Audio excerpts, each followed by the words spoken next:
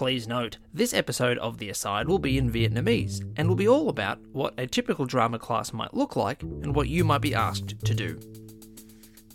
Đầu tiên, chúng tôi xin tỏ lòng biết ơn tổ tiên của vùng đất này, người bộ tộc Wurundjeri William, và bày tỏ lòng kính trọng đến các bô lão của họ trong quá khứ, hiện tại và tương lai. Chào mừng các bạn đến với The Aside, một podcast dành cho giáo viên và học sinh của bộ môn kịch. Tập hôm nay sẽ được thu bằng tiếng Việt và sẽ nói về một lớp kịch thường sẽ diễn ra như thế nào. Mỗi lớp kịch đều khác nhau và trong mỗi lớp bạn sẽ làm nhiều hoạt động khác nhau. Nhưng tập podcast hôm nay sẽ cho bạn thông tin về một vài hoạt động mà bạn có thể sẽ gặp phải. Mình tên là Chi. Tập này được viết bởi Nicholas Waxman và được mình phiên dịch. Bây giờ chúng ta cùng bắt đầu nhé!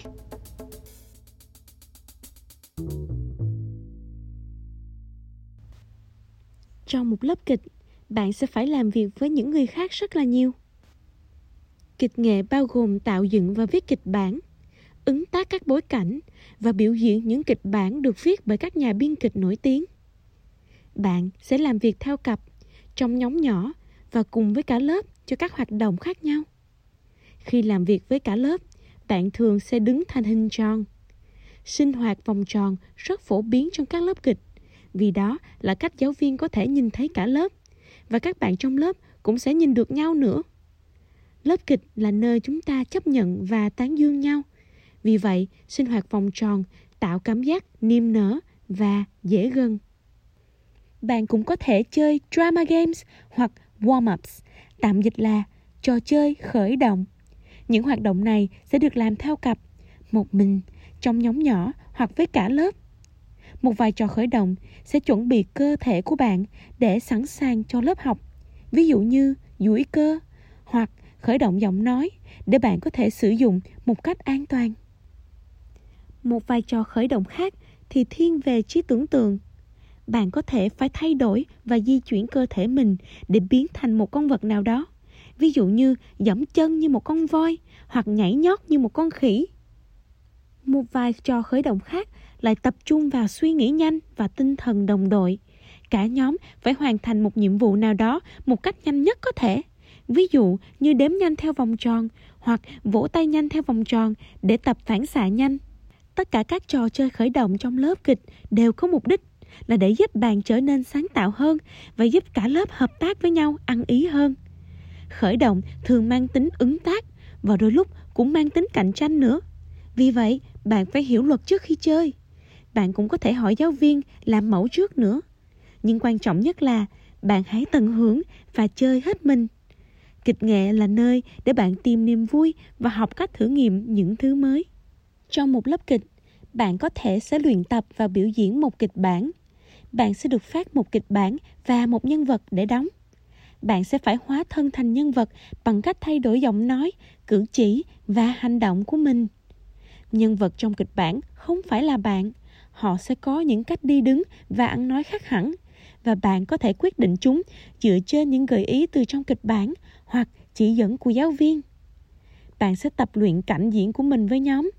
Bạn sẽ phải học thuộc lời thoại và tìm những cách biểu lộ nhân vật khác nhau nữa. Sau vài phút tập luyện, bạn sẽ có thể được gọi lên để diễn phân đoạn ấy cho khán giả xem. Bạn hãy nhớ nói thật to và rõ khi diễn nhé, và đứng hướng về khán giả nữa. Họ muốn xem bạn mà.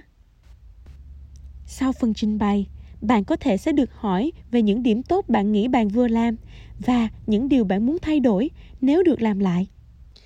Trong lớp kịch, đôi lúc bạn sẽ phải ứng tác một cảnh diễn. Mỗi hoạt động ứng tác này đều có luật lệ khác nhau. Giáo viên sẽ nói cho bạn biết luật của bài tập ứng tác là gì, và bạn phải thổi hồn cho cảnh diễn một cách tự phát. Ví dụ, giáo viên có thể cho nhóm của bạn những thông tin như sau. Hãy ứng tác một cuộc phỏng vấn trong một tập thời sự trên TV. Một người sẽ làm phóng viên và 3 người còn lại là khách mời trên chương trình. Một khách là lính cứu hỏa, một khách là phù thủy có sức mạnh ma thuật và khách cuối cùng là siêu nhân.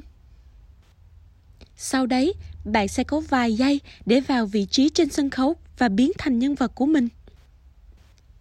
người phóng viên sẽ phỏng vấn bạn và bạn phải nhập vai vào một trong những vai khách mời, lính cứu hỏa, phù thủy hoặc siêu nhân. Bạn phải tưởng tượng ra một siêu nhân sẽ đi đứng và ăn nói như thế nào và tự biên câu trả lời cho những câu hỏi phỏng vấn bạn được hỏi.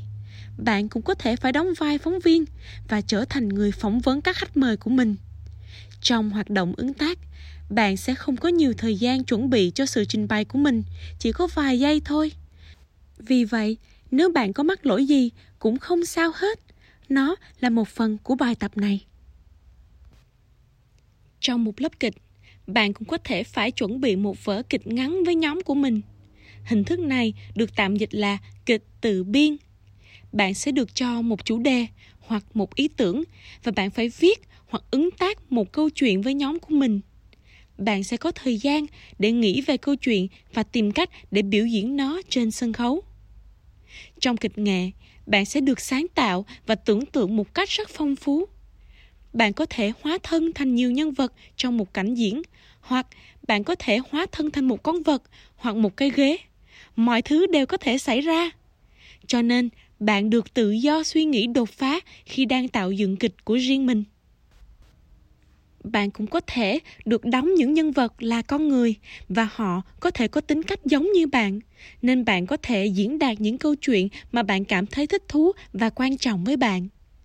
Kịch nghệ là nơi để bạn truyền đạt và chia sẻ những câu chuyện trong cuộc sống.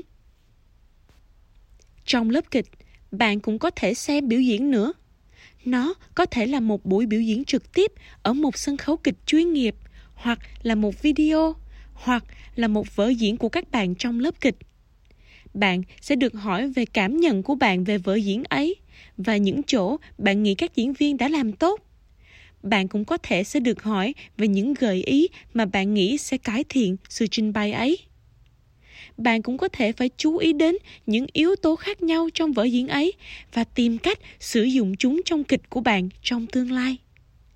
Kịch mà bạn xem có thể là một vở kịch nổi tiếng và bạn cũng có thể được hỏi về trang phục, âm nhạc, ánh sáng, bối cảnh, đạo cụ và dàn dựng mà bạn cảm thấy độc đáo hoặc thú vị. Nếu bạn có bất kỳ câu hỏi nào về khóa học kịch, bạn hãy hỏi giáo viên của mình nhé. Kịch nghệ có thể là thử thách cho mọi lứa tuổi, nhưng nó cũng có thể là thứ vui nhất mà bạn được học ở trường. Cảm ơn các bạn đã lắng nghe tập podcast The Aside này. Chúng tôi cũng có vài tập khác bằng tiếng Việt mà các bạn có thể tìm thấy trên trang web soundcloud.com/Aside Podcast.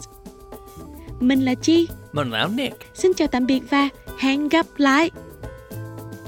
Thank you very much to Chi for translating and recording this episode. Thanks also to Eltham College for letting us record here, Aaron Searle for providing the music, Drama Victoria for their ongoing support, and of course, thank you for listening.